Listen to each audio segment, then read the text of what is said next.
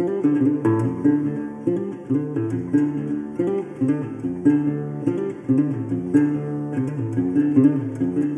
and welcome to the Adventure Games podcast. My name is Shorter Dunbar and I'm your host.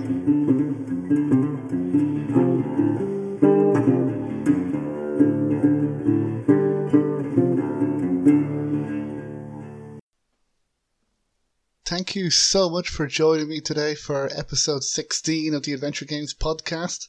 And today I am joined by Alasdair Beckett King, who is a comedian and developer of the Nelly Kutalot series, and he's worked on a few other games as well, including Unforeseen Incidents, and he's also one of the organisers of the Adventure X. And we speak about all of those things in our interview today, so very interesting interview coming up. But before, I just want to talk again about some adventure games that have been released and announced in the past week or so. And first I want to talk about Quantic Dream. They have announced release dates for their games on the Epic Store coming up in the summer. So Heavy Rain, the demo of that will arrive first on May 24th, and the full game will then be released on June 24th. Beyond Two Souls demo will be released on June 27th, and the full game will then land on Epic Store on July 22nd. Detroit Being Human, their latest game, the demo will be released sometime in the summer, and the full game will be released then sometime in the fall. So you can pre-order those games now with a discount on the Epic Games Store as well. And now just a few games that have been announced. First, the game Argonauts and the Gods of Stone. This comes from the creators of the Shadowgate remake released a few years ago, and it pays homage to the great fantasy films of the 60s and 70s, and it's set within the world of ancient Greece. So you play as Argonauts, a historian and cartographer who awakes to find himself lost on strange shores. The Argo, famed ship of hero Jason and his Argonauts, has been pulled onto sharp rocks by Siren's song and now lies shattered in shallow waters.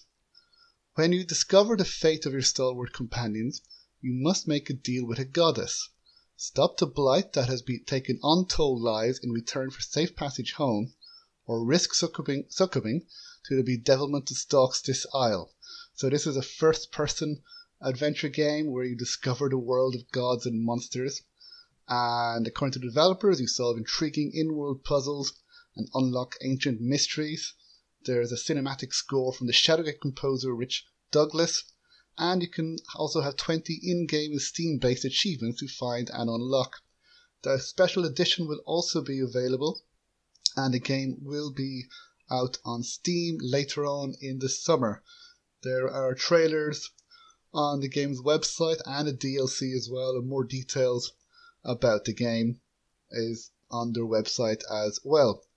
The second game that has been announced is a game called Demons Never Lie by IndieBug. It's an indie game where even your soul is at stake. So the story is, after an awful life, John's soul is ready to say goodbye to this cruel world. In that moment, a demon called Ocasso appears in front of him. The mysterious creature offers John the opportunity of being young again, having the life he's always dreamed of. In exchange of his soul, of course. Will John accept his offer? And if so, what will be the consequences? So in this game, you play as John, you help him fix his life and avoid terrible past mistakes, but with a demon on your side. It's a 3D graphic adventure with classic point-and-click and visual novel elements. It has emotional, atmospheric storytelling, and the game will be available in English and Spanish at launch. So there is a demo on itch.io and on GameJolt and a playthrough as well. And the game is now on Kickstarter. And there's still a few weeks left, about 3 weeks left for them to reach their goal of €5,000. They're more than halfway through. So it's looking good, but we can help them reach their goal. It looks very interesting, and I really hope this game makes their funds and makes their goal. So if the game is successfully funded, the developers hope to release it by the end of the year. And next, we have two games which I've talked about previously on the podcast. So the first is Antenna Dilemma. Of course, I had Goloso Games, the developer, on a previous episode. He has now released Antenna Dilemma on Mac and Linux, and he's localized a game in French. So you can get this game now on Steam as well, on Mac and Linux, and it is free as well. So it is highly recommended. And then another game called Grun, which I've spoken about before as well. It's a dark Lynchian narrative-driven adventure game. The full demo of this game has been announced that it will be released on September 23rd of this year. Now, there are a few games that have been released this week, all comedy games. So the first game is, and I hope I get the pronunciation right, Irony Curtain from Matryoshka with Love.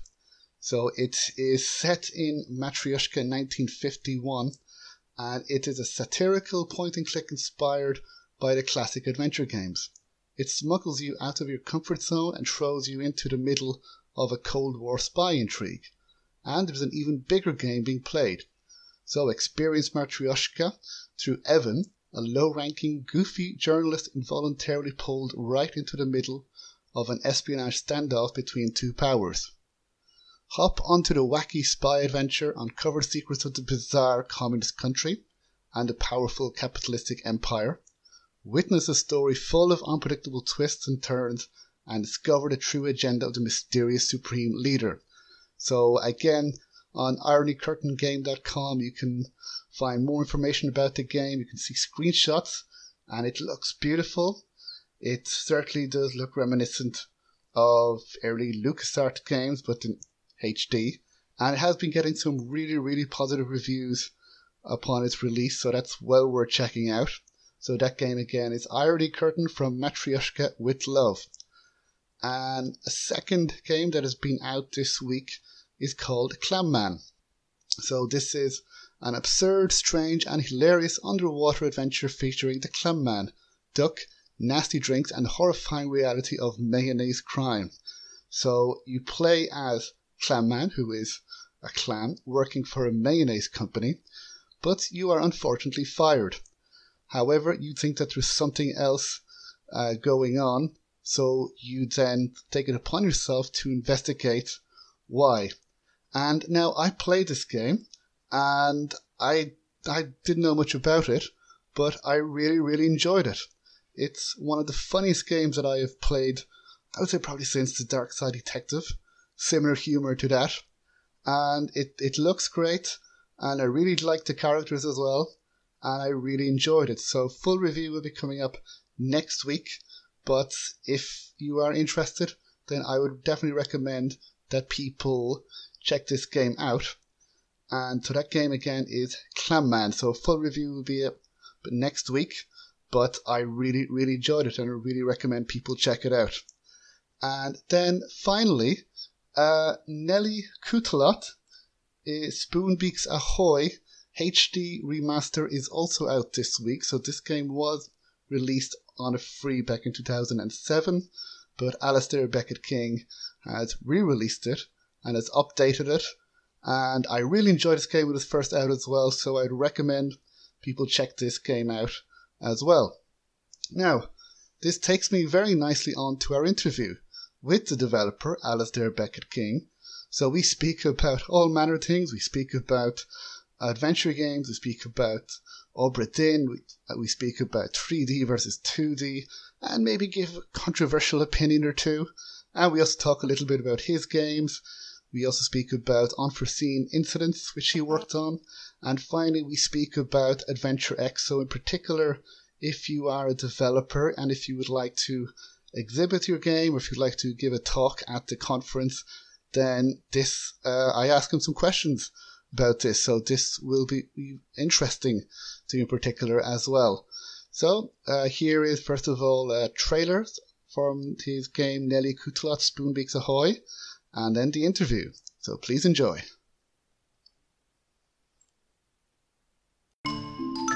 In 2007, with the release of Nelly Kutalot Spoonbeaks Ahoy, I invented the pirate adventure game genre. Since then, the game has spawned many imitators, and also, to some extent, before then. Nevertheless, it was a very fun freeware game and it got lovely reviews, but by today's standards, the graphics are very low res, it's hard to read the text, and it doesn't always run properly on modern computers. Look, it's so tiny. Meanwhile, I recently released a new Nelly adventure called Nelly Coutelot The Foul Fleet on Steam. This game is fully HD with all the bells and whistles and whistling bells, etc. So, that gave us the idea to remaster Spoonbeaks Ahoy in high definition and bring it to Steam with your help. If you'd like to see this charming indie gem given a much needed makeover, then vote yes. If you wouldn't like to see it given a makeover, what is wrong with you? Where's the love?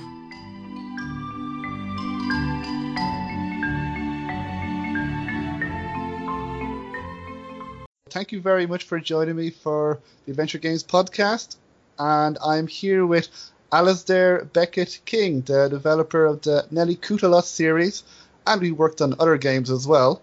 So, how are you, Alasdair? I'm very well, thank you, Shosha. Have I pronounced your name correctly now that the recording has started? Good. Oh, you think that we would have been discussing the pronunciation of our names? I did not ask you at all beforehand. I just knew because I'm just a great guy. That is amazing, because even in Ireland, many people have difficulties with the pronunciation of my name. So you are definitely unique in that sense. I am indeed. And I'm sure in many other senses. Thank you very much for having me. No, thank you very much. I'm really looking forward to discussing your games. First of all, before we start talking about your games, I was wondering if you could introduce yourself and say what your favorite adventure game is or are. Okay. Favorite. Okay. Well, there's so many. I really like adventure games. This is a great start. My name is Alasdair Beckett King, and I do sort of film and animation stuff, and I work as a stand-up comedian. But I also have made a couple of little indie adventure games, and I do a bit of writing on other people's adventure games when they allow me to, basically. And the adventure games that have had the biggest influence on me, Monkey Island is the obvious one, but it's the obvious one for a good reason, because it was the first one that I played when I was a kid. I'm also a massive fan of Riven, and I think it's the best of the Myst series, and I will defend the Myst series to my grave if I have to. And probably I've played loads of really good adventure games recently. But I think the Voyage of the Obra Dinn, the Return of the Obra Dinn, even though I can't remember its name, is certainly the most striking and complete and impressive of the ones I've played recently, even though I've played some absolutely terrific ones like Hypnospace Outlaw and Unavowed. Yes, no, I mean, myself and the reviewer Tomas, we had a whole episode on Obra Dinn where we just talked about how great it was. It really, because I've been on a sort of detective games kick at the moment. I'm playing the Paynes Creek Killings at the moment, and the Strange Case of Dr. Decker. But as detective games go, I don't want to be critical of the other detective games. Oh, yeah, I also played Lamplight City last year, which was very, very good. Obra Dinn, I think, is remarkable because everything comes together perfectly, I think, in terms of the nature of the types of problems you're solving. Nothing's been put there as an arbitrary obstacle. It's a sort of... It belongs, I think, with maybe Hypnospace Outlaw and The Witness, in that it feels like a sort of non-linear, slightly open world detective game, which I think might turn into a sort of a genre of its own. In that you're you're not doing a lot of the things from the classic detective story. You're not interrogating witness. You're not collecting clues. What you're doing is, but you are using your sort of deductive abilities as you explore and come to an understanding of how the world works in the game, which is what I loved about Riven. When you dig into this fantastical world, and in order to solve the puzzles, which are straightforward capital P puzzles, you have to understand a bit about their culture. You have to learn how their numerical system works. You have to understand what these machines were supposed to do. And it's that sort of deductive, analytical kind of thinking that I think is really interesting, because it digs you into the world of the story, or in the case of the Return of the Obra Dinn, the history of the characters and the sort of the sort of 19th century adventure novel that is hidden behind all of the deaths that you encounter. Yeah, exactly. I mean, the way that the story is told as well, that you go backwards in time, that you know the ending first, and then you have to use a deductive and analytical reasoning to find out what exactly happened. And then there's still surprises in the story, that you think, okay, when I first saw the thing, I don't want to give any spoilers. Without doing any spoilers, the thing is pretty impressive. The thing with and legs, the other things as well. I know, with things, that, you know what I mean. Thingamajig, and the thing with legs that came from the sea. That I was like, wait, what is that? That's one of the biggest I've seen.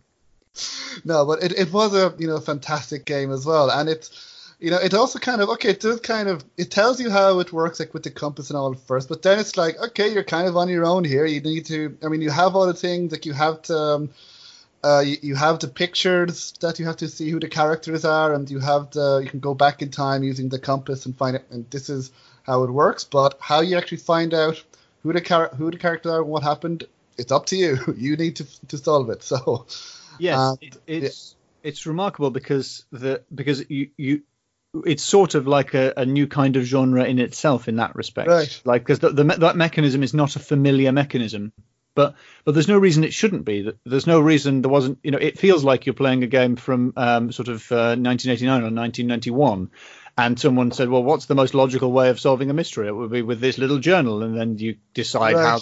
But that never became a mainstream genre of game. That never really. I felt the same way about playing Heaven's Vault recently, which was also really, really impressive. But it has a sort of, in a very good way, it has a sort of design naivete about it, or naivety. I don't know how to pronounce that. Insofar as one is fine, I think. it's a sort of slightly sandboxy. I suppose it is a mystery, an archaeological mystery. It's sort of. Interactive fiction illustrated with mostly 3D/2D artwork, but it plays like a game. It could have been a whole genre in itself. I think it feels like it belongs to the early days of games when the genres hadn't sort of solidified yet and everything was still slightly liquid.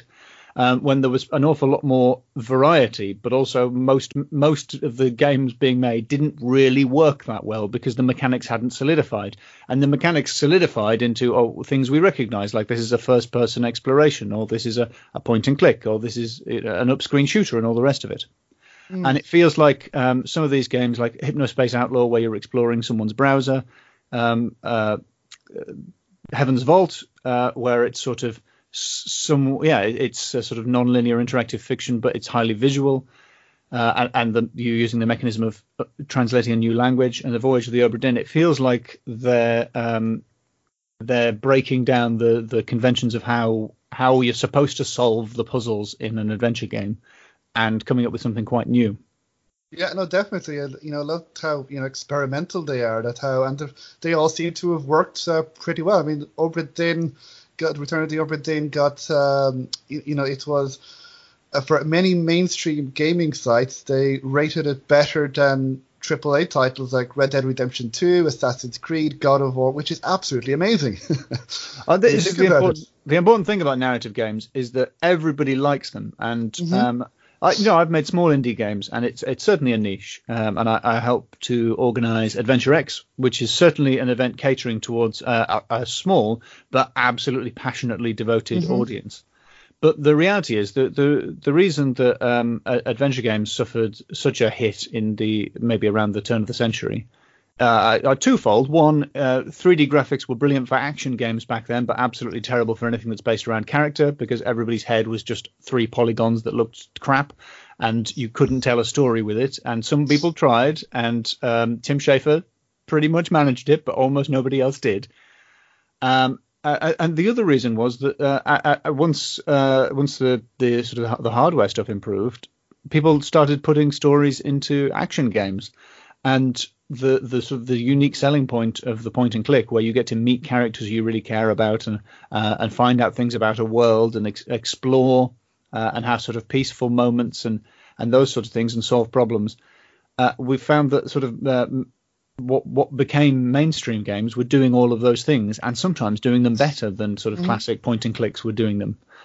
And so it's not that stories or thinking about things or learning about characters or experiencing empathy, it's not that any of those things were ever unpopular. In a way, I think it's that AAA games learned to do them really well. Yeah, exactly. I mean, the best example I can think of off the top of my head are Uncharted and The Last of Us, which are, they're nearly kind of like adventure games. They have action, and that's the main point, but they also have, incredible stories. They have dialogue with characters. They have puzzles, and they have exploration as well. So just everything that an adventure game has, but with more action, with incredible action sequences. And I think now even something like Red Dead Redemption 2 has, amongst many other things, but it has a story as well. It has dialogue, and even Assassin's Creed Odyssey had dialogue choices as well. So yeah, I think they've moved on. But because I do agree that the turn of the century, when they tried to use 3D in adventure games, that at the beginning it didn't work very well. People always use examples of Escape from Monkey Island and Gabriel Knight 3 and that, but then you mentioned Grim Fandango, which which people who say, "Oh, I hate 3D," they never mentioned that game. Well, one of my pet peeves about the adventure game community, if it exists, or the narrative game community, is that I think we're stuck in the past in a lot of ways. And hey, look, I made 2 point and click games about a pirate, so it's easy to see the splinter in someone else's eye. But I love those games, and I'm unapologetic about that. Well, I'm almost unapologetic about making a classic point and click adventure game. I like them a lot. I think they're wonderful. I think they're a great way of delivering sort of funny jokes and lovable characters and all that sort of thing, and sort of cute puzzles. I love that sort of thing. But I regularly see sort of among occasionally when someone announces a new adventure game, or something like the Revolution Software are making a new version of not a new version of, but a spiritual follow-up to Beneath the Steel Sky, Beyond the Steel Sky. And people will jump in and go, 3D killed adventure games. And you think, how can you live in 2019 and think that 3D killed adventure games? Or not all, but many of the best adventure games I've played recently have been 3D. And I see the same thing when people say, I used to love playing adventure games, back in the 90s. Do you have any recommendations? And people only recommend, like, have you played Broken Sword 2? Do you not realize that like, even if you like 2D games, there's like Amanita and like loads of people and Dave Gilbert, people have been making games, and this is the important secret, quite a lot of the time the new ones are better than the ones from the 90s. Yeah, quite true, a lot of the time they are better because they've learned from the problems of those games. And you do occasionally get the situation where one of the sort of the grandees of video games makes another game after having sort of 20 years off through Kickstarter, and you realize they haven't played any of the games in the interim, and somehow seem to have learned no less about how to do it now than they did in the 90s in weird ways. And I think that's very frustrating, because going back to playing classic LucasArts games, the number of things they did well are extraordinary. The even things like I'm a film guy, so I'm obsessed with framing, and the way the camera follows the characters in LucasArts games is excellent. And this is super, super nerdy. So if it's too nerdy for your Adventure Games podcast, no, go ahead. I don't think you this can. Out. I'm not sure it can be too nerdy for an Adventure Games podcast. Challenge accepted.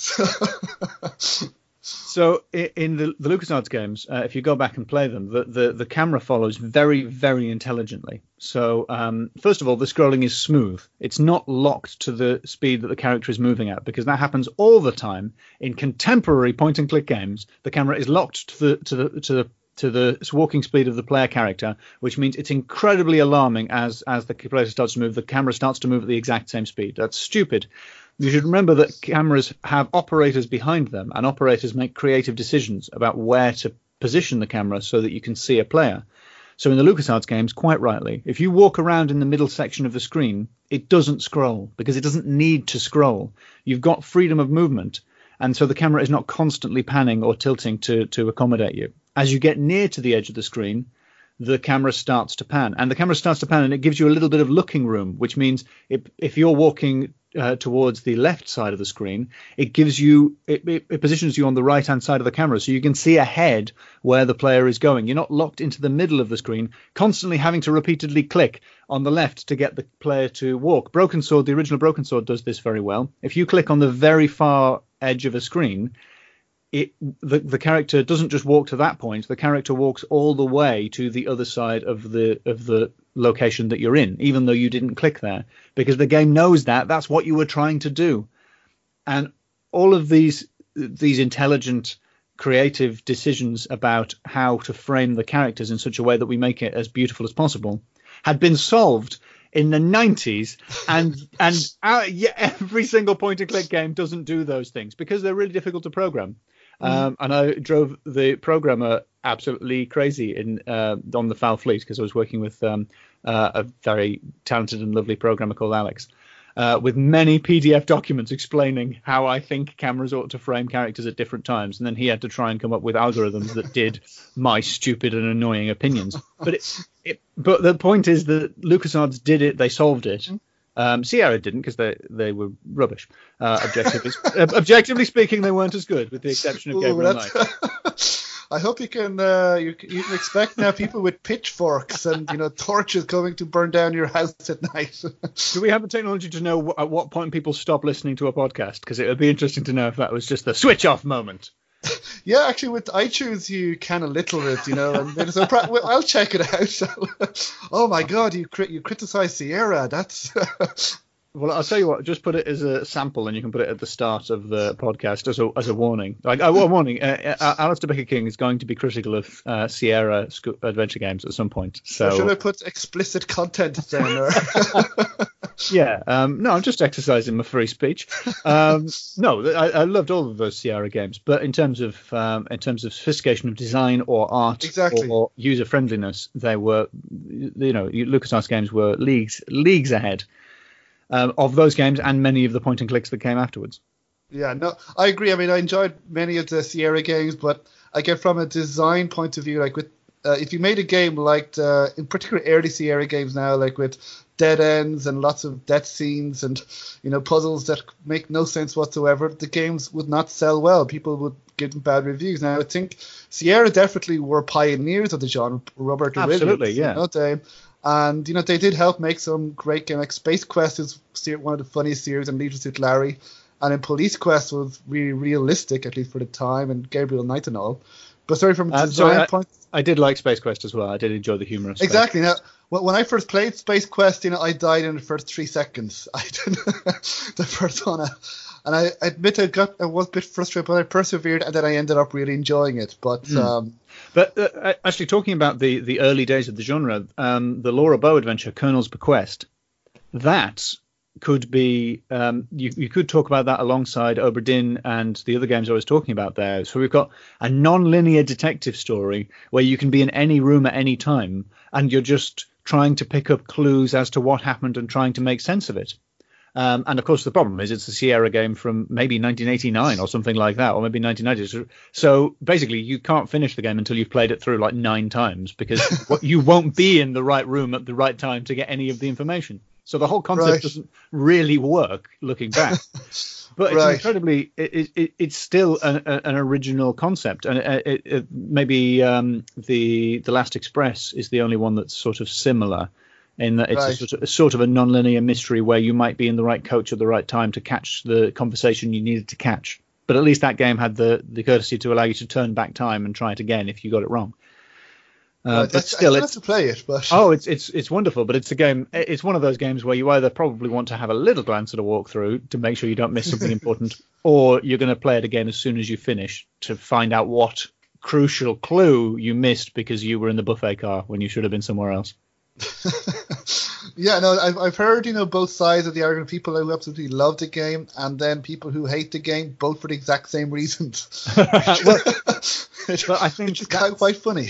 That's the nature of a niche genre or a cult hit. That's what I think. Trying to be user friendly is great, but trying to please everyone is impossible. It's impossible. Yeah. So you should, people love solving mysteries. What did I see? Someone, I don't know who it was on Twitter, but someone with loads of followers quote tweeted the pitch for Heaven's Vault, which was something like, "Do you want to translate an ancient alien language?" And he was saying, no, that sounds super boring. I think, okay, well, don't play it then. But I think that sounds great. Yeah. So it's a sort of it's a good litmus test. If translating a lost ancient language sounds like it would be a fun game to you, you're going to love this game. If it sounds like a boring chore, go away. Like we don't need you. Like you're not going to enjoy it. It's not for you. It's not for everyone. And these kind of games, they're not going to be for everyone. Exactly. I think a lot depends on the execution as well. That even the best idea, if it's not executed well, it can still end up badly. But I think that's what I was saying is remarkable about the Return of the Obra Dinn, especially since it's almost a one-person effort, and the fact that he's doing the artwork and the music and the design and everything else. What's remarkable about that is that it does all come together really well. Yeah, exactly. And it's in 3D. But anyway. 3D! Admittedly, though, with a 1-bit veneer. Is it a 1-bit or a 2-bit veneer? I don't know. That I'm not sure. But yeah, I mean, it doesn't look anything like a 3D game. But yeah, before we talk about your game very briefly, I know that people had the same comments, shall I say, with Techno Babylon 2 when that was announced, that people were saying, no, they're going to do 3D to kill the adventure genre. And I saw you wrote the comments on Facebook, actually, that when everyone was kind of going crazy, you seem to be one of the few voices of reason, saying, because people were saying, 3D killed the adventure genre with Escape from Monkey Island released 20 years ago. It was like 19 years, wasn't it? Escape from Monkey Island was released 19 years ago. People's computers have got better. Even back then, the games looked ugly. I mean, I don't think anyone in 2000 would go, wow, Escape from Monkey Island looks really nice. It looks gorgeous. No, back then, it didn't look very nice. But I think, the technology has improved since then. And I understand people's fear because, I do get that 2D can look nicer in 3D. You need to work harder, from what I've heard, to make it look nice. It might be as timeless. But I've done 3D nice as well. Yeah, I've done 2D animation and 3D animation, and 3D animation is really, really hard work. It's harder to make a game in 3D. So if you're an indie studio and you're making a game, it's going to be less onerous to make a 2D game. And so if you've got the same amount of time / budget, maybe 2D is a wise choice. Mm-hmm. But there are also, really stylized forms of 3D and sort of low poly aesthetics, which are not just accepted, but sort of people really like now, and have the sort of the 3D version of pixel art, I suppose. Mm-hmm. And there are economic aesthetic choices that people can make in order to get their games off the ground. And it all depends on the game. I just don't understand how. It's sort of like listening. Do you want to listen to this album? Has it got an oboe in it? No. Well, I'm not listening. It's like how can you decide in advance that it absolutely must be 2D and not 3D, otherwise I won't like your game's story and puzzles and world and all the rest of it. It's such a bizarre. It's like people who won't watch black and white films. It's like, what are you how do you know you don't like it yet? It's such a weird thing a weird hang up, and it's because it's all about being stuck in the past. And about worshipping the games, some of which were great, most of which were just enjoyable, at the expense of people doing creative stuff now. Why do that when we could be being champions for people who are making cool stuff right now?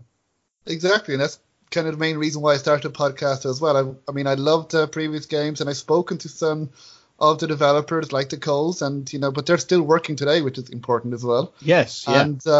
And yet, because there are many developers such as yourself who are making really great adventure games now. So if you want, we're nearly half an hour in, we can start talking about your games. I've been trying to. I absolutely hate doing the self-promotion side of it, but so that's why I've been getting on a rant about how point-and-click games are terrible. But anyway, the point is I made 2 of them. Well, if you want, we can continue talking. We can continue criticizing Sierra. If you want to criticize, who else? If you want to criticize Broken Sword now, then I'd have a problem. Or we can say, which is better, Monkey Island 1 or Monkey Island 2? I'm here to defend Broken Sword 3's pushing crate puzzles. I enjoyed those. Oh, really? Okay. Yeah, I like to push a crate. I really did for too many, but yeah. I'm a big defender of Broken Sword 3. And Broken Sword 4? Anyway, I have more criticisms of 4 than Broken Sword 4. Actually, is a good argument for the problems of 3D, because it's the budgetary argument, because the crisis at the end is that there is a bomb under the Vatican, I think, or at least a building in Rome, but because it's 3D, we can't afford to see it. And it's a cinematic problem that we can't really be afraid for the people who are in trouble if we can't see them. Now, if that were a 2D game, it's still a lot of work for an artist to do to produce the background scenes for loads and loads of people arriving in a giant building. But it's possible in a way that in 3D it isn't possible at all on an indie studio budget. And so I think that was I'm a huge fan of Revolution Software and Broken Sword, and a huge admirer of Charles Cecil, who regularly appears at Adventure X, which we're delighted about.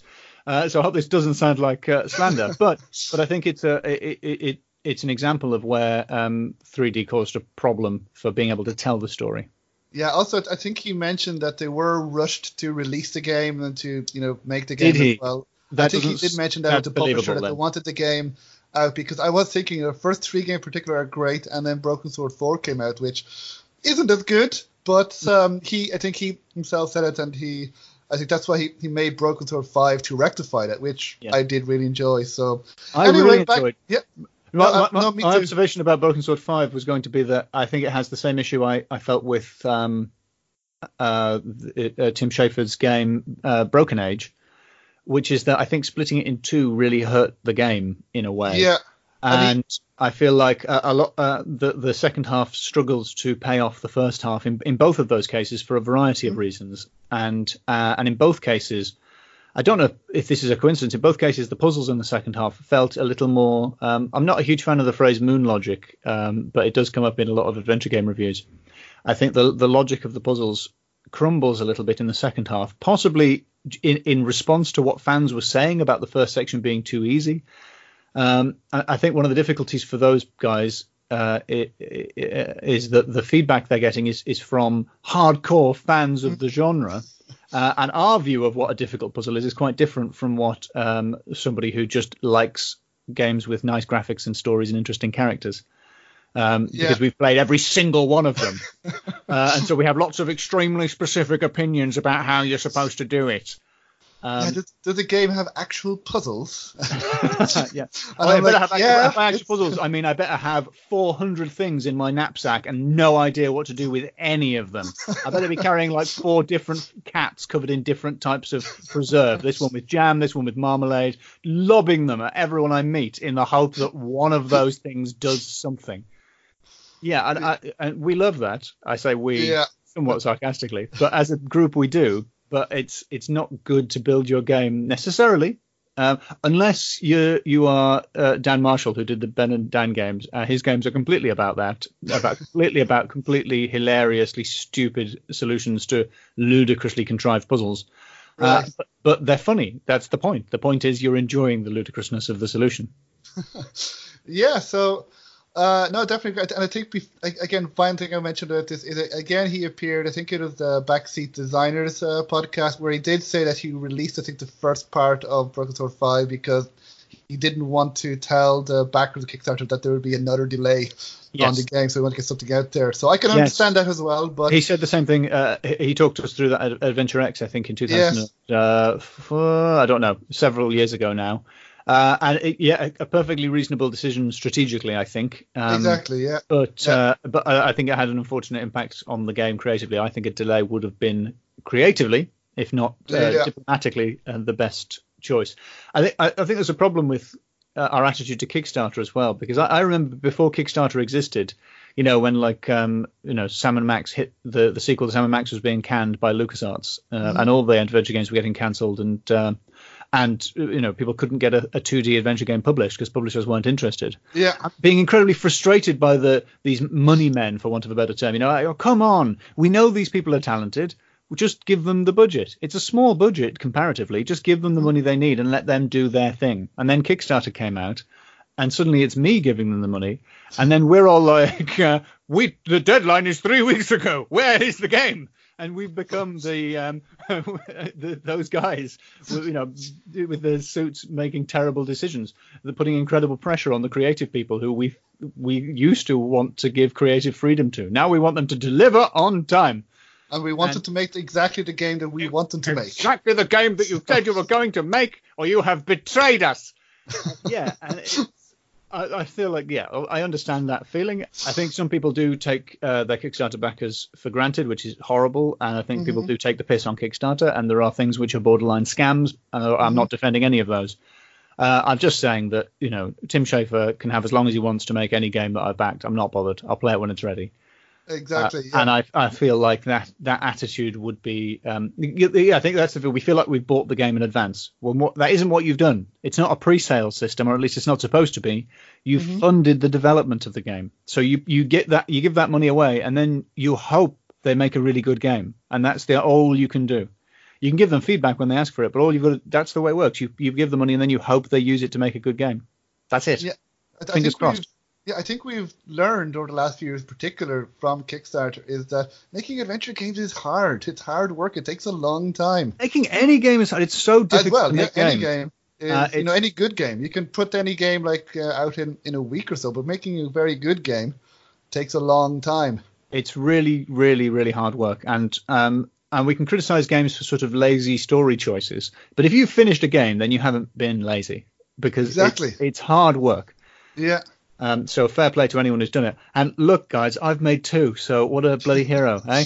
You've done other things as well. So speaking of that, I think we should probably go on to your games. Well, the quick sales pitch for the background for my games is I can't remember if you mentioned this during the podcast or during the preamble where I tried to learn your name, but back in 2007, I made a freeware game called Nelly Coutelot's Spoonbeaks Ahoy, which was meant to be a birthday present for my girlfriend, who was a big fan of pirates.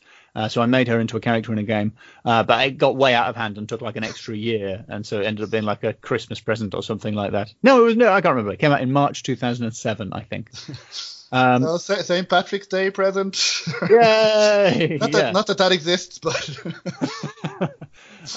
it does now. And it's hard to say. I suppose by the standards of freeware adventure games, it did fairly well. There's not much of a measure for these things back then, because it was a world of sort of forums and people sharing freeware games in zip files that were all about 5 to 30 megabytes in size, which seems terribly quaint now because time has moved on so much and we have broadband. But this was before broadband and the rise of the alt-right. It was a different world on the internet in so many ways. More like innocent, shall we say. It was. But sort of ever since then I had been working off and on trying to do a proper full-length game sequel. And in 2016, I released Nelly Coutelot, The Foul Fleet, which was a follow-up. And by full length, my ambition was to make full-length, massive LucasArts-sized game. And it's not as big as that. It's comparable to most of the indie point-and-clicks you'll play in terms of length, which is not super, super long. It doesn't include mazes or any of the things designed to make it last for 4 months to play. But I kickstarted that back at the same time that Armicrog and Massive Chalice were being kickstarted, which made it really difficult. because no, actually, it wasn't Master. I can't remember. Basically, Tim Schafer and Doug TenNapel both launched Kickstarters like 2 days after I launched my Kickstarter, which meant that every single website that had written an article about indie game on Kickstarter had already written 2, and it was very hard to get coverage. Nonetheless, and then I released the game on the same day that Tim Schafer released Day of the Tentacle Remastered, because he doesn't know this, but he's ruining my life. He's ruining your life, your career. You know, I think he has it in for you. Schafer. I think he has it in for you. He doesn't want you to be successful. He once said that Ginger Jesus guy is on Twitter in reference to a video I was in. So he doesn't know that he has both complimented and insulted me on many occasions.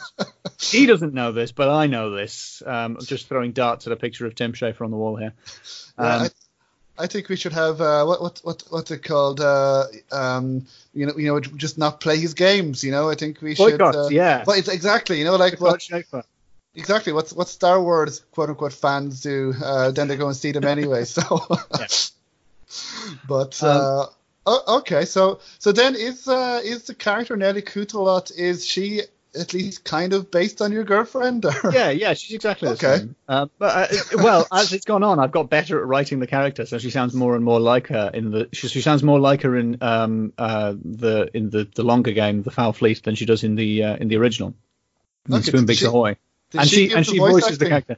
Oh, yes, she did. Yes, cool. Absolutely. A lot of arguments there. The main reason being that it's way cheaper than getting an actress to do it, but also with it meant that that we could surround her with really good voice actors. So in the Foul Fleet, we had Tom Baker plays Sebastian the Coot, who's her sister, her assistant. I meant to say. And I'm a lifelong fan of Tom Baker, who listeners might know from being the best Doctor Who, as well as being Puddleglum in Narnia, which is where I first met him. Wow. So a wonderful voice and a wonderful voice actor. But we had a fantastic cast with some crossovers with some of the games we've mentioned, including Broken Sword 5. Toby Longworth was in both of those, and you'll have heard his voice in loads of stuff. A really talented voice actor. Sue Sheridan, who very sadly has passed away since the game, in fact, before the game was released, because it took so long to make it. But British people will know her because she was the voice of Elspeth in The Family Ness, which was a kids' show in the late 80s, early 90s. But she was also in Black Cauldron, the Disney film. She was the little girl in Black Cauldron, and the neat adventure game connection there is that Sierra's Black Cauldron was one of the first graphical adventure games ever. Of course, it didn't have voice acting in it, but it was at least I forgot to say, Sue Sheridan, she was also a Trillian in the original radio series of The Hitchhiker's Guide to the Galaxy, which I am a massive fan of. So, which is also, I think, a text adventure game. And there's also a text adventure game. So there's lots of, and I won't list all of the actors, but they were all really lovely people. But it was nice to work with people with proper sort of properly talented actors who really, I think, bring a sort of, I hope, a sort of British radio comedy sensibility to the characters in Nelly Kutalot, The Foul Fleet. Yeah, no, absolutely. I mean, it sounds like just a wonderful cast. Well, I think the thing that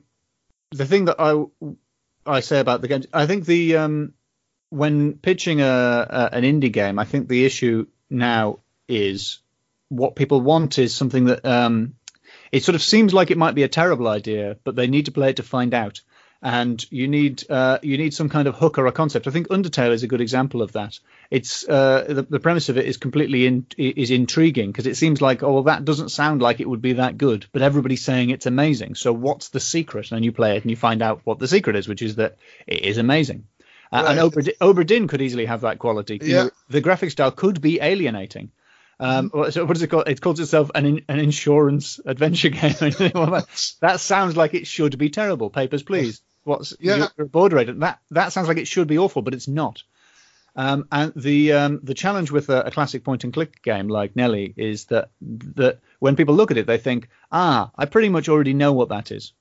It's a bit like Monkey Island. Now, if you actually go on to play it, you'll be pleasantly surprised, because it's genuinely funny and it's made with a lot of love. and it's a very likable game. I think that's my opinion, but it's an opinion shared by other people who've played it.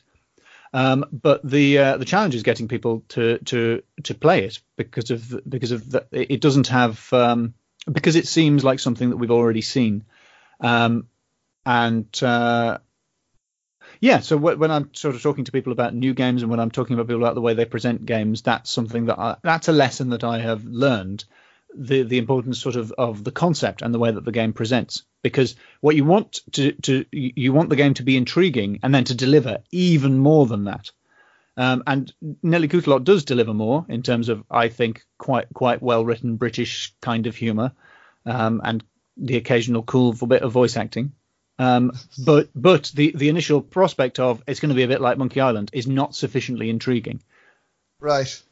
Because so this was meant to be that was meant to be a sales pitch. It went very bad and became more of a critique of my own marketing techniques. I think you've answered all of my questions.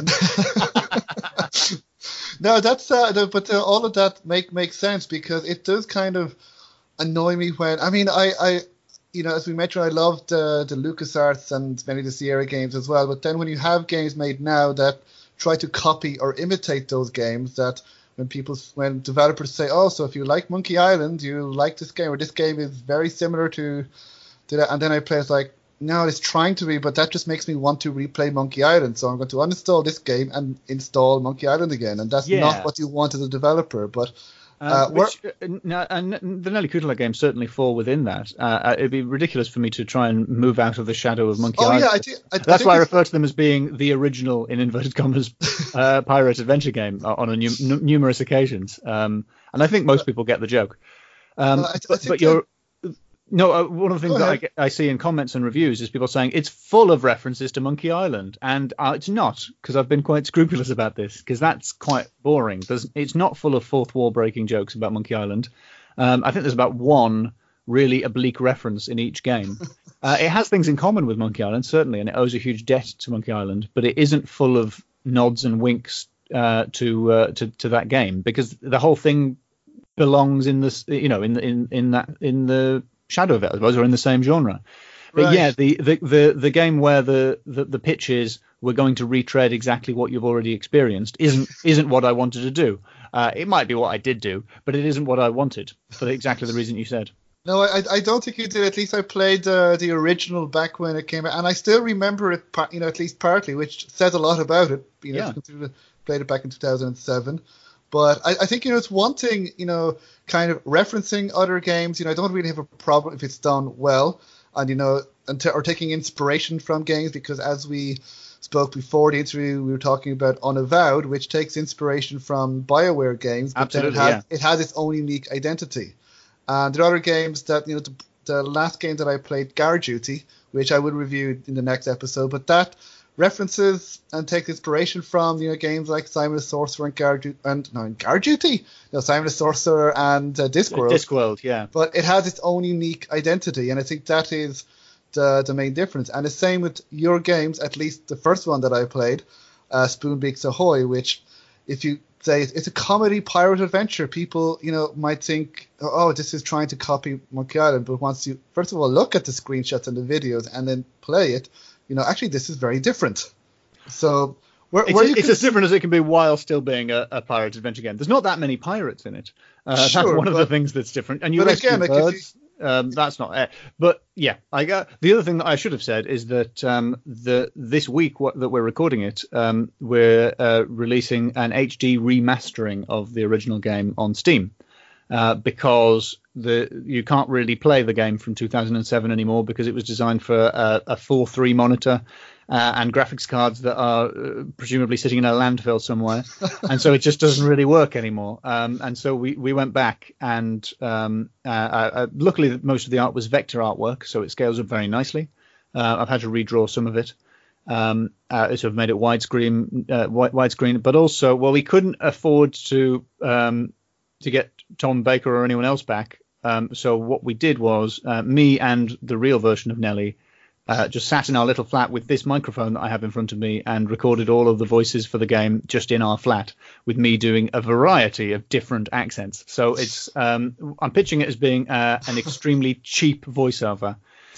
Oh, I'm curious. I'm intrigued now because there's a video warning at the start where I explain that it's not meant to be that good. The pitch for it originally was that it was like a storybook, so it's like I'm reading you the whole story, and I would do all the voices. And then real life Nelly decided she would do Nelly again, and so it's just me and her. So you can switch them off if you want the original experience of playing it with no voiceover.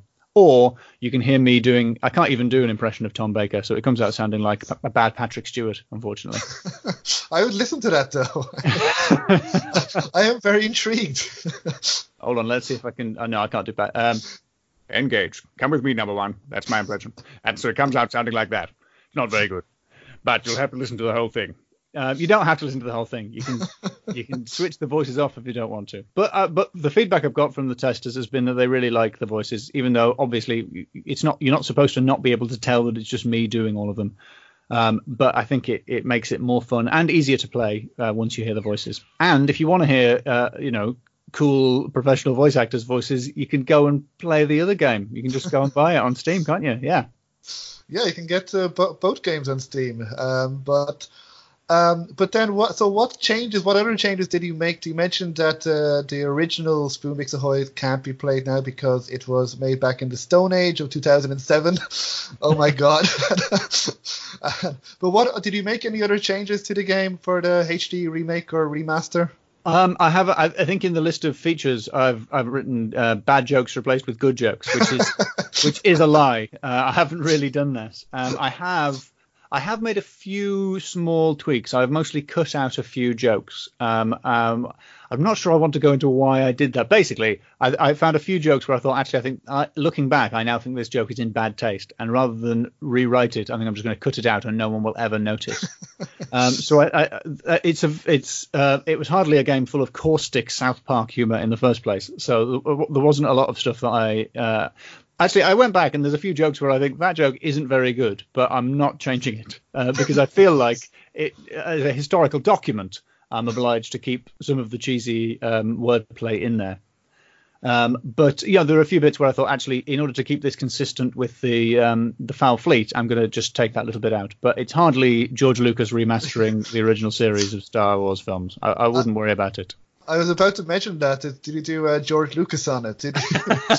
There's another character. It now starts with a trade dispute between islands or something. Yeah, something really thrilling that's going to get the kids in.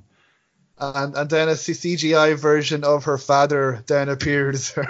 Or she does become the father. Spoiler. Yeah. Oh yeah. Yeah. No, so I haven't made major aesthetic changes because it's a remaster rather than a remake, and because the point was to make it playable rather than to to recreate it. Right. Yeah. And it was the publisher's idea originally. Application Systems, who I should have mentioned, they were the ones who, after I did the Kickstarter, they came on board and they made doing the Foul Fleet with a decent budget possible. And they brought in Alex, the programmer, who made all of the crazy stuff I was talking about earlier, like a ridiculous camera movement, which nearly works most of the time. Most of the time, the camera's pointing in the right place, and I'm very pleased with that. And I hope he doesn't hate me too much for being so pedantic about it.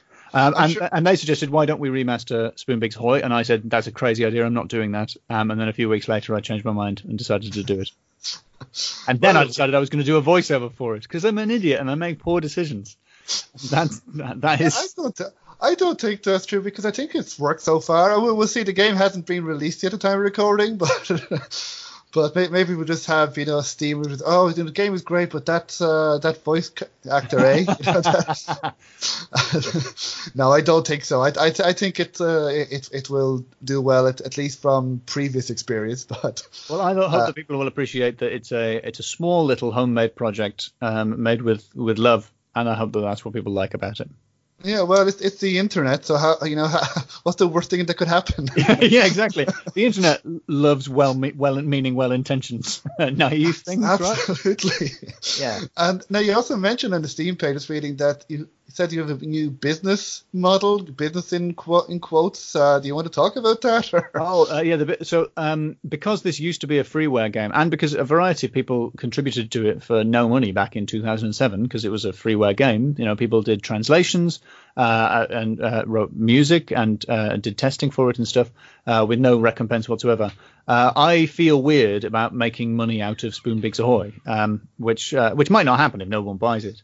But I thought the best way to solve that would be to give whatever my take of the sales is. It's going to be sold for a very small price tag, which is different in each country, so I don't actually know what it's going to be.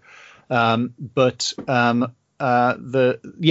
basically, after fees and taxes, whatever I get, I'm going to give to the RSPB, which is the Royal Society for the Protection of Birds. I always want to say the Royal Society for the Prevention of Birds, but that's quite the opposite. They're bitter rivals with the Royal Society of the Protection of Birds. The protection and the prevention of birds. Yes. There'll be like a civil war between them. Locked in battle, ideological enemies. That could be your next game. Yeah. So basically, I'm the important thing to note is that I'm not going to make any money out of the selling of my formerly freeware game. Although we do have to cover Steam costs and tax and all that sort of thing. The rest of it is going to go to the birds. Right. So how do you make a living then if you... That's a good question. If you give all the money to the birds, literally.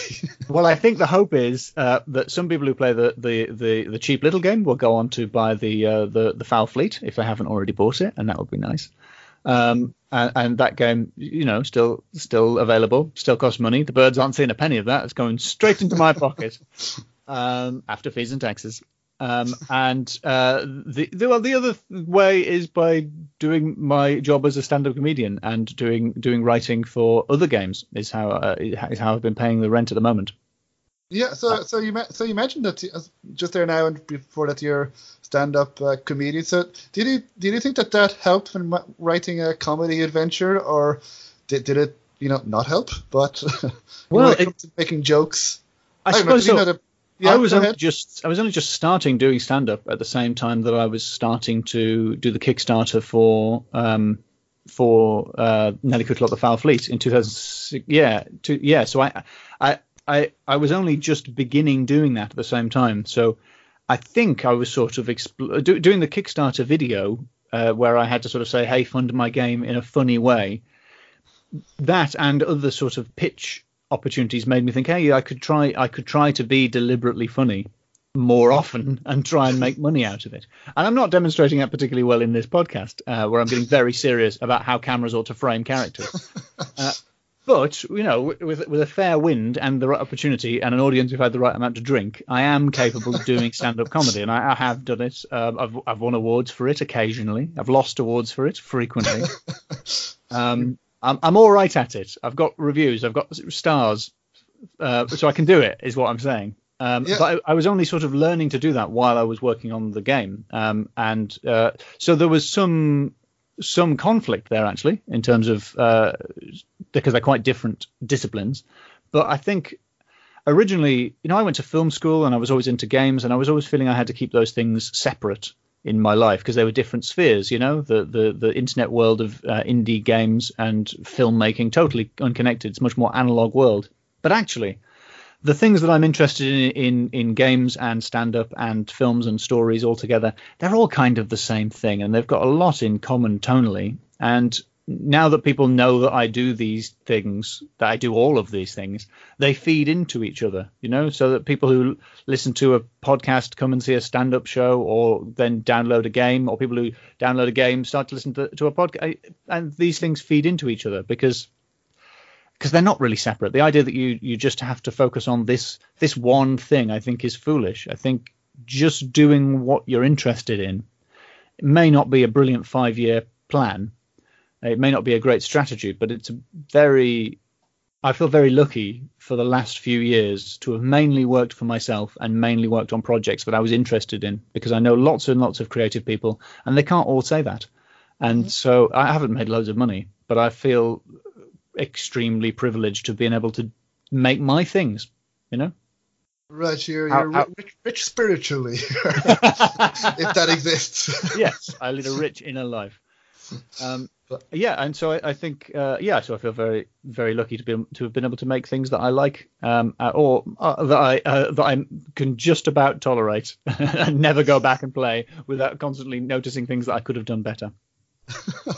They are pretty good games, listeners. You should play them. Don't listen to my self-deprecation. Play them, please. Yeah, no, he's British. You know, to compare to British and the Irish, that we are kind of self-deprecating. At least with the Irish, that, you know, someone gives us praises. Oh no, don't be. I'm not really like that. You know, I'm not that good. You know, that's awful, really. Yeah, don't play. Don't play my game. You know, it's not your game. But if I made a game, I was the same with the podcast. That when I first started, and then people were telling me, "Oh, I listened to it. It's really good." I'm like, "Really? Really? Are you serious?" But I mean, no, it's not. It's crap. Don't listen to it. And say, no, it's really good.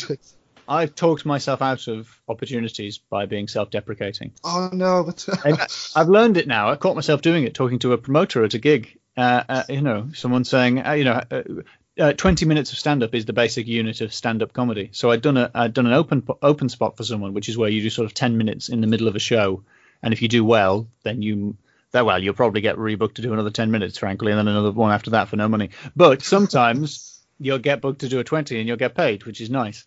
And so he said to me, "Do you have 20 minutes?" And I sort of said, "Oh, well, sort of." And he said, "Well, okay, well, come back to me when you've got 20. And I'd say, No. I was just being self-deprecating. I've got a really good 20.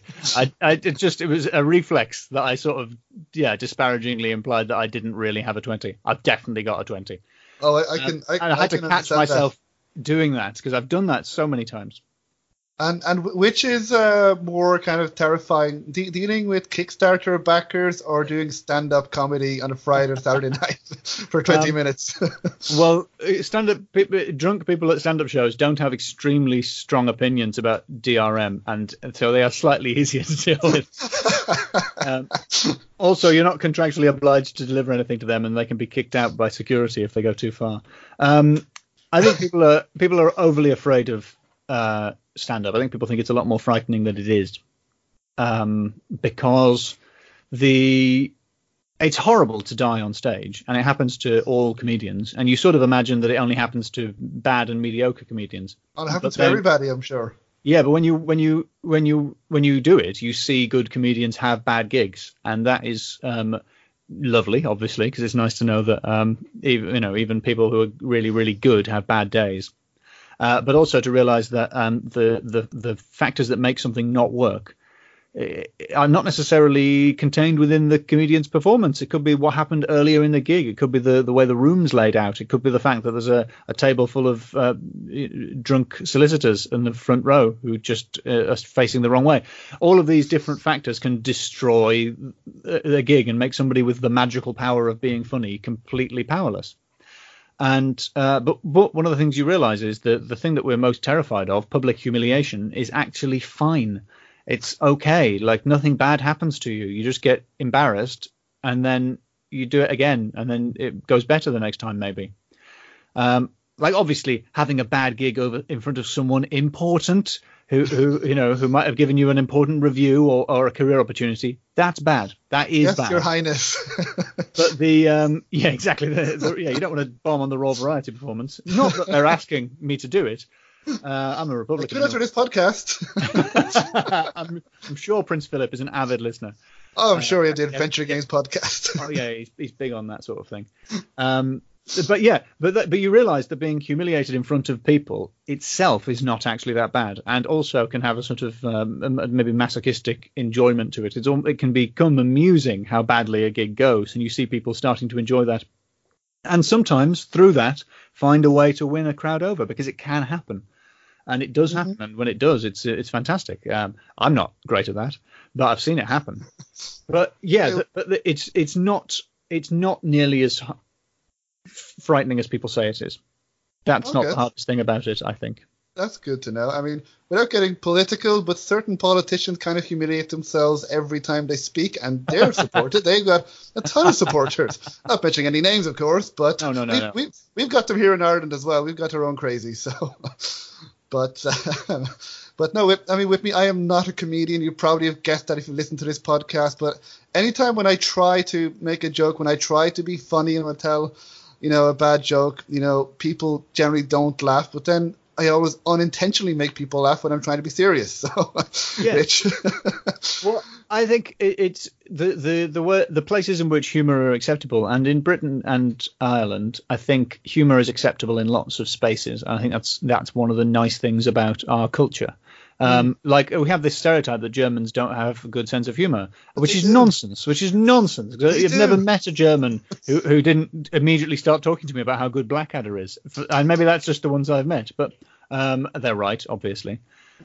Or the what is it? Fawlty Towers, and that thing they show at Christmas with the drunk butler every year that I can't remember the name of. What's it called? I can't remember. Same as next year, madam. The Germans listening will know what I'm talking about. It's an incredibly famous thing in Germany that we don't have over here for some reason.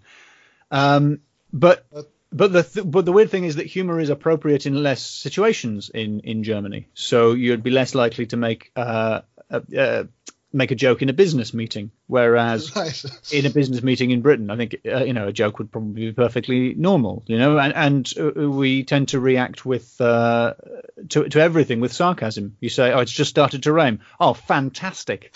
Presumably there are countries in the world where you might respond to that with, "Oh, that's annoying," but we don't. We decide to go in with a form of humour, which is not hilarious.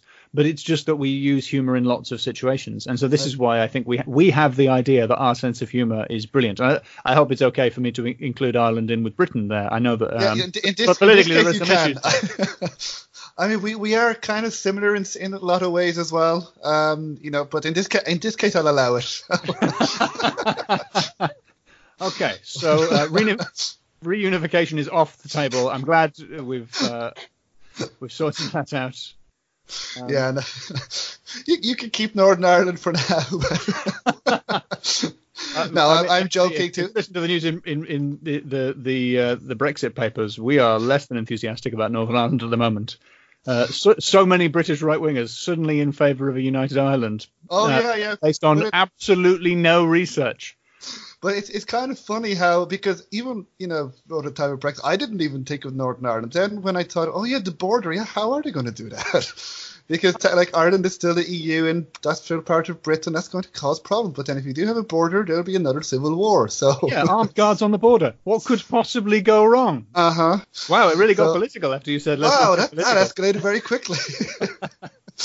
I don't know. I'd probably keep that in just to kind of annoy the alt-right people. I'm not sure if any of them do listen to this podcast, but I'm sure I'll find out. I get into arguments with a few of the old slightly reactionary adventure game fans. They do exist. And I just want to say, you're not welcome. Get out of my hobby. I hate you. Exactly. No, I love you all. I want as many listeners as possible. No. Yeah, you can keep listening to the podcast, but I agree. No, I hate you.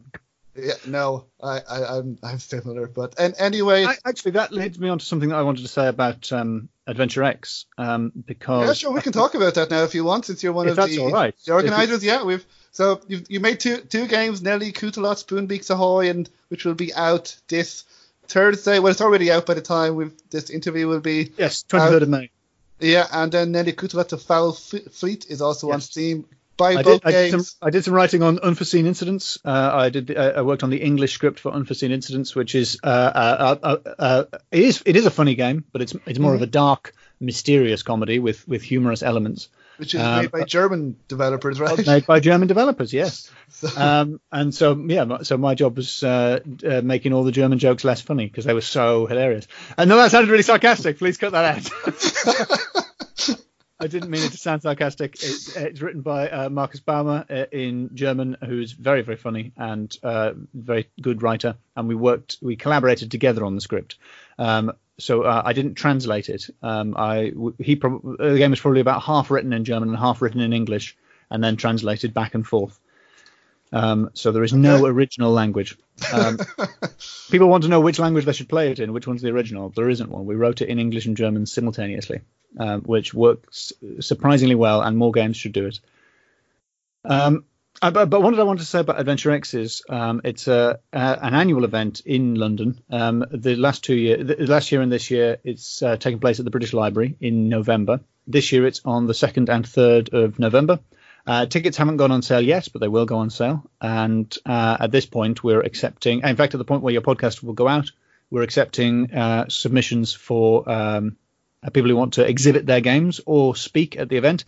You can go to the website, www. Do you still have to say that? I don't know. www.adventureexpo. So ADVENTUREE. No, I've said it wrong. Forget it. I'll give the links on the show notes anyway. But yeah, adventureexpo. Yeah, there's not two E's in it. There's not two E's in it. It's adventureexpo. Right, .org. .org. Oh, just org. Oops, sorry.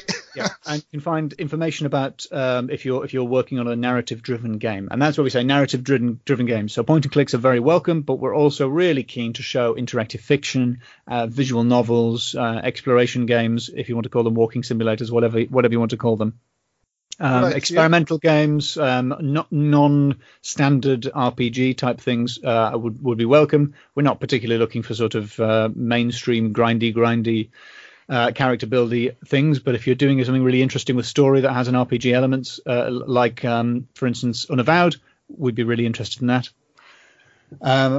So basically, yes. And the thing that I'm enthusiastic about in that event is that we create a very within a niche. We create a very diverse, welcoming, friendly space, which is full of sort of full of opportunities for people to be inspired by other developers. So it's sort of somewhere between a fan event and a dev event. And the line between fan and dev is not clearly drawn, and it's a really good opportunity for people to share ideas. I mean, you've been to the event, so you know what it's like. Maybe I'm overselling. Absolutely no. I loved it. I went for the first time last year, and as I mentioned, I think I've mentioned on this podcast before, I could only go for one day because it was sold out, and so I went on the Sunday. I went on one day. I went in the morning from Dublin to England, and then I was without really sleeping, and then trying playing it. A lot of adventure games without sleep is an interesting experience. I would not recommend it. No, well, I think that there are several good things about exhibiting at Adventure X, and we every year we try and make the experience for exhibitors better and give them more opportunity to show off their game. And the one thing we learned, we hadn't been to the British Library before. The one thing we learned there was that when people arrived, they didn't know where the games were because they weren't immediately visible. And so this year there will be a map showing people where the games are and encouraging people to explore all of the spaces. Because if there's one thing adventure gamers like, it's being given a map. So and a quest. And yeah, exactly. So I think if we can gamify the process of meeting the developers, then that would be great. So I'm going to try and do that this year. Yeah, do we have to solve any puzzles along the way to find? I don't know. I was thinking of maybe you have to collect things. I don't know. Maybe I'm going crazy. No promise. I'll try and think of some cool thing to encourage people to talk to all the devs. But we don't charge exhibitors to exhibit at Adventure X because Adventure X isn't like one of the really big trade fairs where you'll pay hundreds of pounds or euros or dollars. And then you've got a sales pitch and you're going to flyer 1,000 people that day. It's a much smaller event. You're not going to flyer 1,000 people, but you're going to save hundreds of pounds getting a stall because we don't charge you to get a stall. What you will get is an audience of people who are specifically interested in the kind of thing you're doing. So you're not wasting your time flyering people who will never play a narrative game in their lives. You're flyering people who are really, really interested and will, if you convince them, be passionate advocates for your game and will be tweeting about it and writing about it and blogging about it and telling people about it, and maybe giving you useful, constructive feedback based on their knowledge, sort of in-depth knowledge of the genre you're working in. And we've had sort of game projects which have come out of Adventure X. People have got career opportunities and people have got jobs and people have come together and collaborated, programmers and artists and things like that, by meeting at Adventure X, which is delightful for us because I was talking about the way I started talking about this because I was thinking about the way online spaces are often unfriendly, and one thing that bothers me is the way that nerdy things like capital G gamer attitudes are we were the bullied nerds, and so we've created a little enclave online where we can be the bullies and there's no girls allowed and all that sort of thing, and I hate that. Mm-hmm. Because the whole point of nerdy hobbies is that everyone's welcome, that they are a shelter from the bullying you got at school or whatever it is. That's why everybody starts with these sorts of hobbies, And the idea that you would try and turn that into your own little fiefdom, where you can push people around and be an alpha, nonsense. I hate that. I can't stand it. And what I like about Adventure X is that it's not like that. It's very non-hierarchical, very welcoming and friendly. It's like a big meetup of creative people with interesting ideas to share. No, absolutely. I mean, before we get to some of the questions from developers about it, I just want to say as well that this podcast originated in Adventure X. There you go. Another wonderful creation of Adventure. I hadn't actually planned. I mean, I had wanted to start a podcast. I was thinking originally of doing like a book podcast, trying to be authors, but then there's like a million of those podcasts. And then I was looking actually for Adventure Games podcasts with Adventure Game News and interviews with current developers. And while there are other great podcasts, the Point and Click Adventure podcast and the Backseat Designers, but there wasn't the podcast that I wanted. So I thought, I might start it, but I thought nobody would be interested in that, and there's no way that I'll be able to speak to developers, people such as yourself. That why would you? I'm not a developer, I'm not a journalist, but I went there, and then I went to the developers like Francisco Gonzalez and Liv Ubor and people like that, and I'd say, hey, so I'm thinking of starting this podcast. You probably will say no, but would you like to appear? And they all said, yeah. I was like, oh, okay. I guess I better start this podcast. So it's and again, everyone there that I met was incredibly nice. It was like people like Dave Gilbert and Charles Cecil interacting with the fans and talking to everyone, and like they can talk. And when I spoke to Charles Cecil, I saw him there, and I went like, oh my God, it's Charles Cecil. And but he was really, really nice, and everyone there was really, really nice, really passionate as well, but really positive. So I would recommend anyone listening to this. And people go from all over the world, right? They do, yes. In fact, that's the one thing that I should say that I haven't mentioned is that as well as people showing off games, we also do talks. I know I did mention that because you can apply to speak. And the talks are always very interesting. So last year we had Ragnar Tornquist talking about his upcoming game Draugen. The Fjord Noir. Point and click fans will know The Longest Journey, of course, and the Dreamfall games. But I think a good starting point, if you're interested in what the talks are like, is looking for John Ingold's talk about writing sparkling dialogue, which was picked up by Kotaku and went sort of semi-viral. That was amazing. He very very gently lays into Assassin's Creed Odyssey's dialogue system, but it could be a dialogue system of any game really that he was criticizing. This way that dialogue options are sort of picked off a shelf like choices rather than a conversation flowing the way a conversation flows. And you can see his concept at work when you play Heaven's Vault. But see him explain the process using Blade Runner as an example, trying to turn one of the scenes from Blade Runner into an interactive scene without it just being you clicking your way through a story. It's fascinating. Yeah, no, I'd love to speak to him sometime, but it was absolutely great. It's really eye-opening that I really thought, wow, that could be possible, because I full of stuff that should have been obvious. Full of stuff where you're thinking, how has nobody mentioned this before? Yeah, it's things as obvious as Ron Gilbert's observation that you shouldn't be stuck in Las Vegas because you forgot to pick up a pencil in New York. The kinds of problems that used to plague adventure games. Something that should have been obvious but wasn't immediately obvious. And exactly. Ingold's approach to how conversations work. Of course, how is there almost in interactive fiction there has been, but how have almost no games managed to make conversations feel like conversations? Yeah, I know that. I haven't played Oxenfree, but I feel like Oxenfree probably has achieved this, and a few have. But how is it not the normal? How is it not the norm? That's the remarkable thing.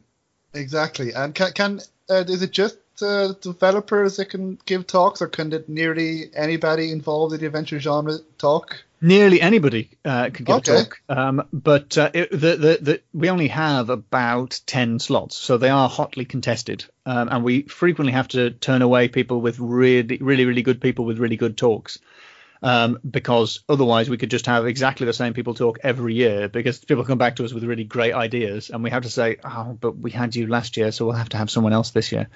Right. But we're really keen to sort of diversify the kinds of things we hear about.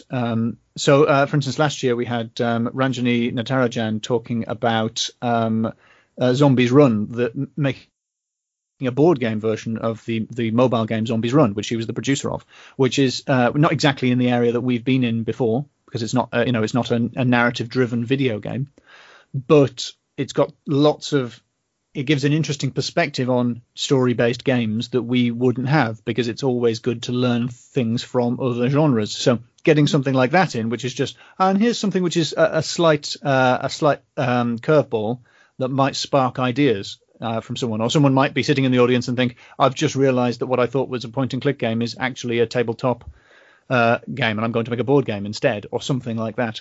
So trying to get a range of ideas and try and spark ideas and make the talks complement each other is the big thing. But yes, anybody with something really interesting to say. We've had journalists. We had Mark Brown, who runs the Game Makers Toolkit YouTube channel, which is I think one of the best selections of video essays for game developers. He talked to us about detective games and extensively about the Obra Dinn. He did a sort of expansion of his very good talk on detective games that's on his YouTube channel.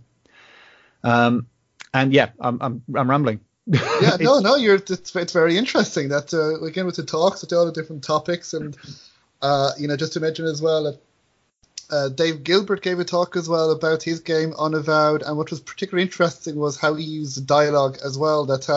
Or interaction between the characters, that he made his characters be positive to each other rather than snarky, which is how a lot of fiction in general, like stories are, to try and generate humor, that they have characters who are kind of snarky with each other. And he gave examples, but then he gave examples of how he changed it and how it worked pretty well. I would say, and so that's really definitely very interesting. Well, I want to say that made me, one of the things with working on Unforeseen Incidents, working on the characters with Marcus, because Unforeseen Incidents is a classic point-and-click adventure game, and the protagonist Harper is at least to begin with, you meet him. He's something of a familiar protagonist. He's a bit of a schlub. He's going nowhere. He's a man. And he's not got a lot going on in his life. He's a bit of a loser. And the stock adventure game character is that, a young-ish guy who's a little bit of a loser. I wonder where adventure game designers get these ideas from. And so so looking at original design documents, we thought, okay, well, we've got to do a lot of work to individualize Harper and make him a character. But the question is, we want humor in the game. We want dark humor. So is Harper going to go around being snarky to everyone? Is this going to be like a Deponia game? Is this guy a loser and a wanker? My argument was no. So that Harper uses humor self-deprecatingly, and he uses it as a defense mechanism. So when he's scared, and he often is scared because scary things happen in the story, he uses humor to make himself feel better. He uses humor to protect himself. He picks up every object he finds that's useful because he's a hoarder of gadgets and a handyman. So we tried to come up with character just reasons for him to do the things that an adventure game protagonist would need to do, so that he's not just picking up all this stuff because it's the game. He's picking it up because it's in character for him to do that, because when he sees a half-broken TV, he thinks, I could repair that, because he's the guy who repairs old TVs, and then he does repair the old TV. Oh, that's impressive. The thing that I've noticed, because I've read all of the reviews, and most of them really like Harper, and most of them really like the humor in the game. But the decisive factor in whether or not you like the game is if you liked Harper, because there's a few reviews and a few comments, and the consistent factor is that they didn't like him. And we didn't manage to win those people round. They didn't find him likable. They didn't find his humor appropriate. They wanted him to go through the mystery being very somber, instead of going through the mystery, being a little bit off the wall. And they didn't like the character. But the consistent, the vast majority of the feedback has been people saying it was nice to play an adventure game where the protagonist wasn't a dick. Or wasn't a douche. That's a very common one. I think dick was my I said to Marcus, we'd want to make a game where the main character isn't a dick. And so many people come back saying, it's nice to play a game where the main character isn't a douchebag. And that is exactly what we wanted people to feel, which is actually this guy, he's an everyman character, but we want you to really like him by the end of the game. We want you to really care about him because he feels like a rounded person. Who isn't just a means for delivering jokes to you and isn't just a means for you to go around being rude to the other characters we've invented. Right, yeah, because that seems to be a trope of adventure games. There are many adventure games where the main character is, as you say, well, both a dick and a douche. And now, of course, not every character has to be goody two-shoes. But, my issue with some of the games, like, you mentioned Deponia and even Simon the Sorcerer. Sorry, Simon. Yeah, Simon. I really enjoyed those games. They're very well made and all, but I just felt that the main characters were too much too rude, kind of. That it was hard to kind of get on board with them. But then, a game like Gabriel Knight, where we shouldn't like this character. He's a womanizer. He's doesn't treat his friends very well, but we still like him. We still root for him. Yes. And Gabriel Knight's a well-rounded character. Exactly. And he is charming. And he charms us just like he charms the other characters he meets. Exactly. And even though he does some pretty bad things. And another game which I've played recently, which I will talk about in more detail, is St. Christopher's School Lockdown. Yes, by Lenny Berry. Yes, that the main character, again, is fascinating that she does some pretty bad things and it goes to some very dark areas that normally we would think, oh my God, how we would like this character, but we still root for her. We still want her to get out of the situation and to do well. So, and that's a testament to the writing as well. That's very difficult to do, but yeah, it'd be nice, to play a character as well who's just a nice guy or a nice person. Well, because I think for instance in Nelly, in the Nelly games, Nelly is rude to quite a lot of people, but she's a nice character, but she's very disrespectful towards authority, and she keeps running into bullies in the games, and she's consistently extremely disrespectful towards those bullies. But she's not a bully. She never bullies anyone else. So you could say she's a goody two-shoes, but there's actually quite a lot of mean jokes that she makes at other people's expense. However, those people all deserve that. Before we finish up, just some questions from one or two of the developers who I've spoken to. When you're submitting an application to exhibit your game, when you submit the application, do you need to have a trailer or a demo at that time, or can you submit them later? Because I do know of one or two developers who, right now, at the time of this recording, don't have any demos or trailer, but they say that they will have demo and a trailer on September and possibly October. Is that too late for them to submit? It is, I'm afraid. We don't require a trailer at this point, although it's strongly encouraged because a trailer is a good way of communicating to us how the game is supposed to be played. And when games are in beta, our experience of playing it isn't always the same as what you can show off in a trailer, and you can show more of the story than we can experience in a trailer. So a trailer is recommended if you've got. Okay. But demo-wise, we do ask for demos during the submission period, which is open now and closes on June 9th, I think. I don't have a window open in front of me, so I can't check that. The reason for that is that it's very easy to have a really good idea for a narrative game, and it's much, much harder to actually make it. And we need to be certain that there's going to be something substantial to show in November. Right. And obviously people can give assurances, but nothing is as good an assurance as us having seen a beta of the game and seen what it looks like so far. We don't expect the demo to be a publicly playable demo. We don't expect it to be the kind of demo you will be showing off in November, so we're happy to have pop-ups that say, and now an animation happens for this, or whatever. That sort of thing is fine because we know what an alpha version, I should say, we know what an alpha looks like. What we want to know is, what's the writing like? What kind of game is it? How does it play? What's the concept behind it? What's the artwork looking like? We're happy for there to be gaps and unfinished things. You can put in explanatory text to explain the missing bits.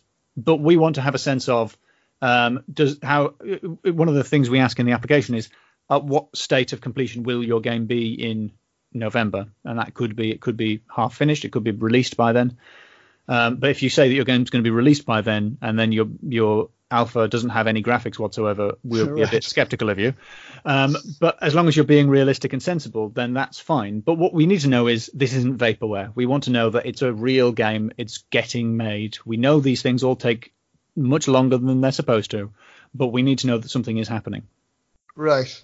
No, that sounds fair enough. And then is there a limit to the amount of exhibitors that you have? Do you reject many applicants? Because I know that there's one or two developers who might have been a bit concerned about that, saying, we've never made an adventure game before, this is our first game. So do you have priority to any particular developers? Or we do reject people because we have limited spaces. So we have usually between 20 and 25 exhibitors, which is quite small.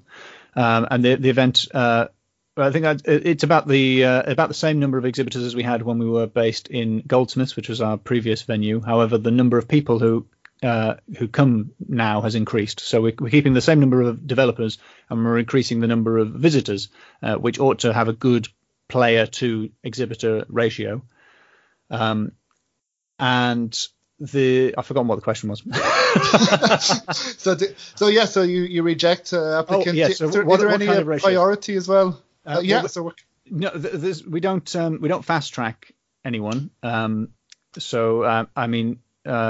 if Dave Gilbert sent a game to exhibit, we'd probably accept it, but he doesn't, because he doesn't need to, because he's usually there giving a speech anyway.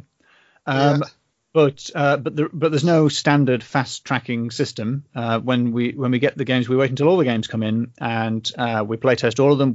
We try to make sure that games are tested by more than one person. We've got a team of people who are going to be testing those games and feeding back on them. And based on the last 2 years, over the last, we're still receiving applications at the moment, so I don't know how many we're going to get. But over the last 3 years, it's gone from sort of like a 2-to-1 ratio, where you would have had a 50-50 chance of getting in, probably, to a less good ratio. So I think we had something like 79 submissions last year. Wow. And I think we had 22 spaces. So that's sort of a 4-to-1 ratio of applicants to acceptances. Which is still, it's not appalling. That's not terrible. But what that means is we're really only going to want to show games that we like and we're enthusiastic about. It also means that we turn away games that we really like, but for one reason or another have decided not to show this year, because it's not a vast and expansive exhibition hall we have. It's a curated selection of the narrative games that we liked this year. And what that means is if we've accepted one really good animal-themed detective game this year, we might not accept 2 other animal-themed detective games, because there's a lot of animal-themed detective games at the moment. Not a criticism, but there are a lot. And if we've accepted one thing which uses black and white pixel art, we might not accept 2 more games that accept that. We might have to pick our favorite one that fills certain roles in order to create a balance. And that is that shouldn't reflect badly upon the game. Being rejected doesn't mean that we don't like your game, and it doesn't mean that we won't accept your game Adventure Eggs in the future. It just means that it didn't fit into our official selection for this year. Does that answer that question? Yeah, very much so. And then if a game is rejected, is it possible for the developer then to maybe get tickets and then go with a laptop and show his or her game as well? Would that be acceptable, or would that be frowned upon? There is some. It's bordering on a frowning scenario. Okay. So obviously we want developers to get tickets and to come along and to talk about their game. And we after the event we always go we hire a local pub and everyone has a few drinks, and it's a very relaxed space for people to talk about their ideas and share their stuff. We're totally happy for people to bring laptops and tablets and things and show off what they're working on. But what we don't really like is when people set up sort of pirate stalls of their own in the communal areas, saying, "Oh, here's my little enclave where I'm doing my game." We do frown upon that, and volunteers running the event will ask you to not do that. So if you've got a laptop in your bag and someone says, "What's the game?" and you whip it out and you hold it on your arm and you show someone something for 10 minutes, and then maybe that happens again later on in the day, we won't complain about that. If you got your iPad out in the pub and you're saying, "This is the game, what do you think?" We think that's totally cool. But because it is a curated selection, it isn't fair to the exhibitors who have gone through that process for people to be able to just come up and set their own stalls up in the space. And also, if we allowed that, everyone would do it, and there'd be no space for anyone to play any games, because we'd all be sitting there trying to sell our own games. No, that makes perfect sense. And are podcasts allowed? Yes, podcasts are welcome. We regularly have people with webcams and microphones recording things and interviewing people. Yes. Okay, that's. We usually we are getting better at emailing the exhibitors with lists of press who will like to speak to them. It's not the largest event in the world, and we don't attract huge names when it comes to press, but we're always keen to get as much as possible when it comes to specialist websites and blogs and podcasts. So for you and other people with an interest in these sorts of things, send us an email and with your contact details if you want us to share it with the exhibitors when the time comes, and we will do that. And you can make appointments with them to interview them and find out what their game's about. Cool. Okay. Well, I look forward to going. Hopefully, I intend to get the tickets anyway. This time for both days. Oh yeah. I'll do it in advance and plan it out much better than last year. But I think that we've covered everything. We've been here an hour and a half, which sorry about that. Flown by. No, it's flown by. So I'll let you take us out then. So first of all, where can people find you online? Oh, if you want to look for me, I am on Twitter at Mr. ABK, but it's spelt out. It's at MISTERABK. You can find my website, abeckettking.com, abeckettking.com. You can Google Nelly Coutelot, which is impossible to spell or pronounce. It's a terrible choice of a name for a protagonist. I regret it deeply. Basically, if you go through any at N Coutelot, NCOOTALOT, we'll find Nelly on Twitter. I've got long red hair and a beard, so I'm quite recognisable. So if you see someone who you think might be in the street, come up and say hello, because it might be me. I live in London.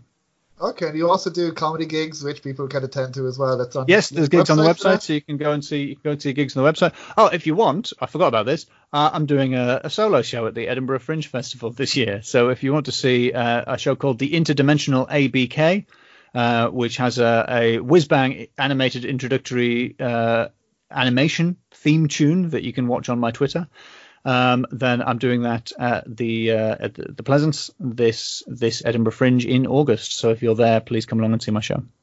Cool. Look forward to it. I don't know if I can make it, but if you can, I certainly recommend. I mean, there's like 10,000 people in the city who come to see it, so there should be enough. But just spread the word is what I'm saying. Okay.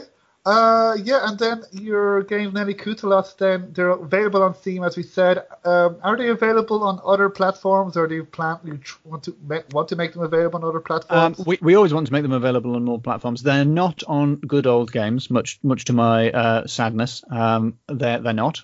Maybe one day they will be, but so far they're not.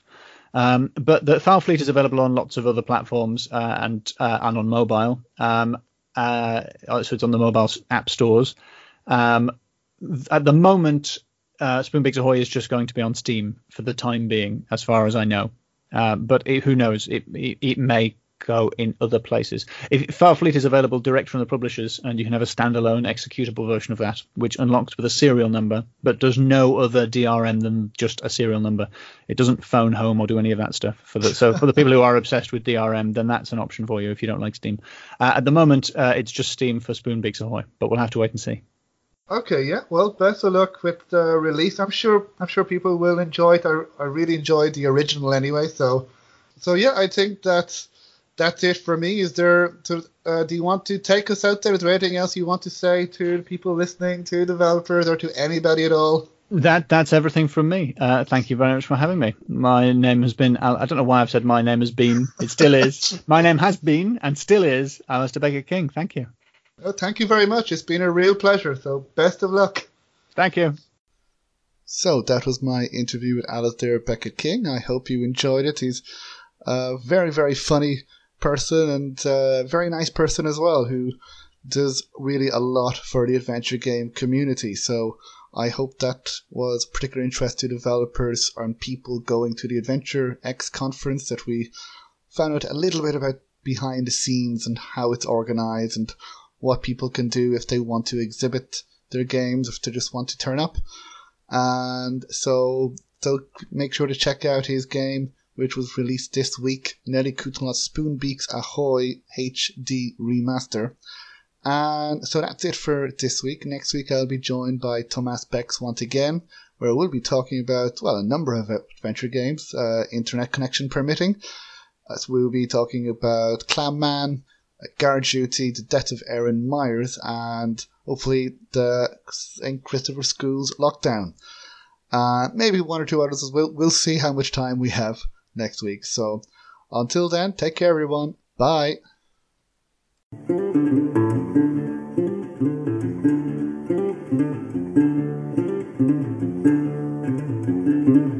If you like the Adventure Games podcast, then please subscribe, rate, and review.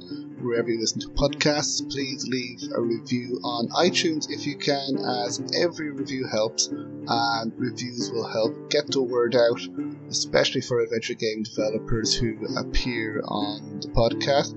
Now, you can also follow me on social media. You can follow me on Twitter at AdventGamePod. You can follow me on Facebook at Adventure Games Podcast. You can also follow me on Instagram at Adventure Games Podcast as well. And we're also on Discord at Adventure Games Podcast. So if you are a adventure game developer or a adventure game player, you can follow us there. So again, please feel free to retweet and share podcast episodes and the podcast to people who you believe may enjoy it. And you can also find more information about the podcast on www.adventuregamespodcast.com. So until next time, thank you.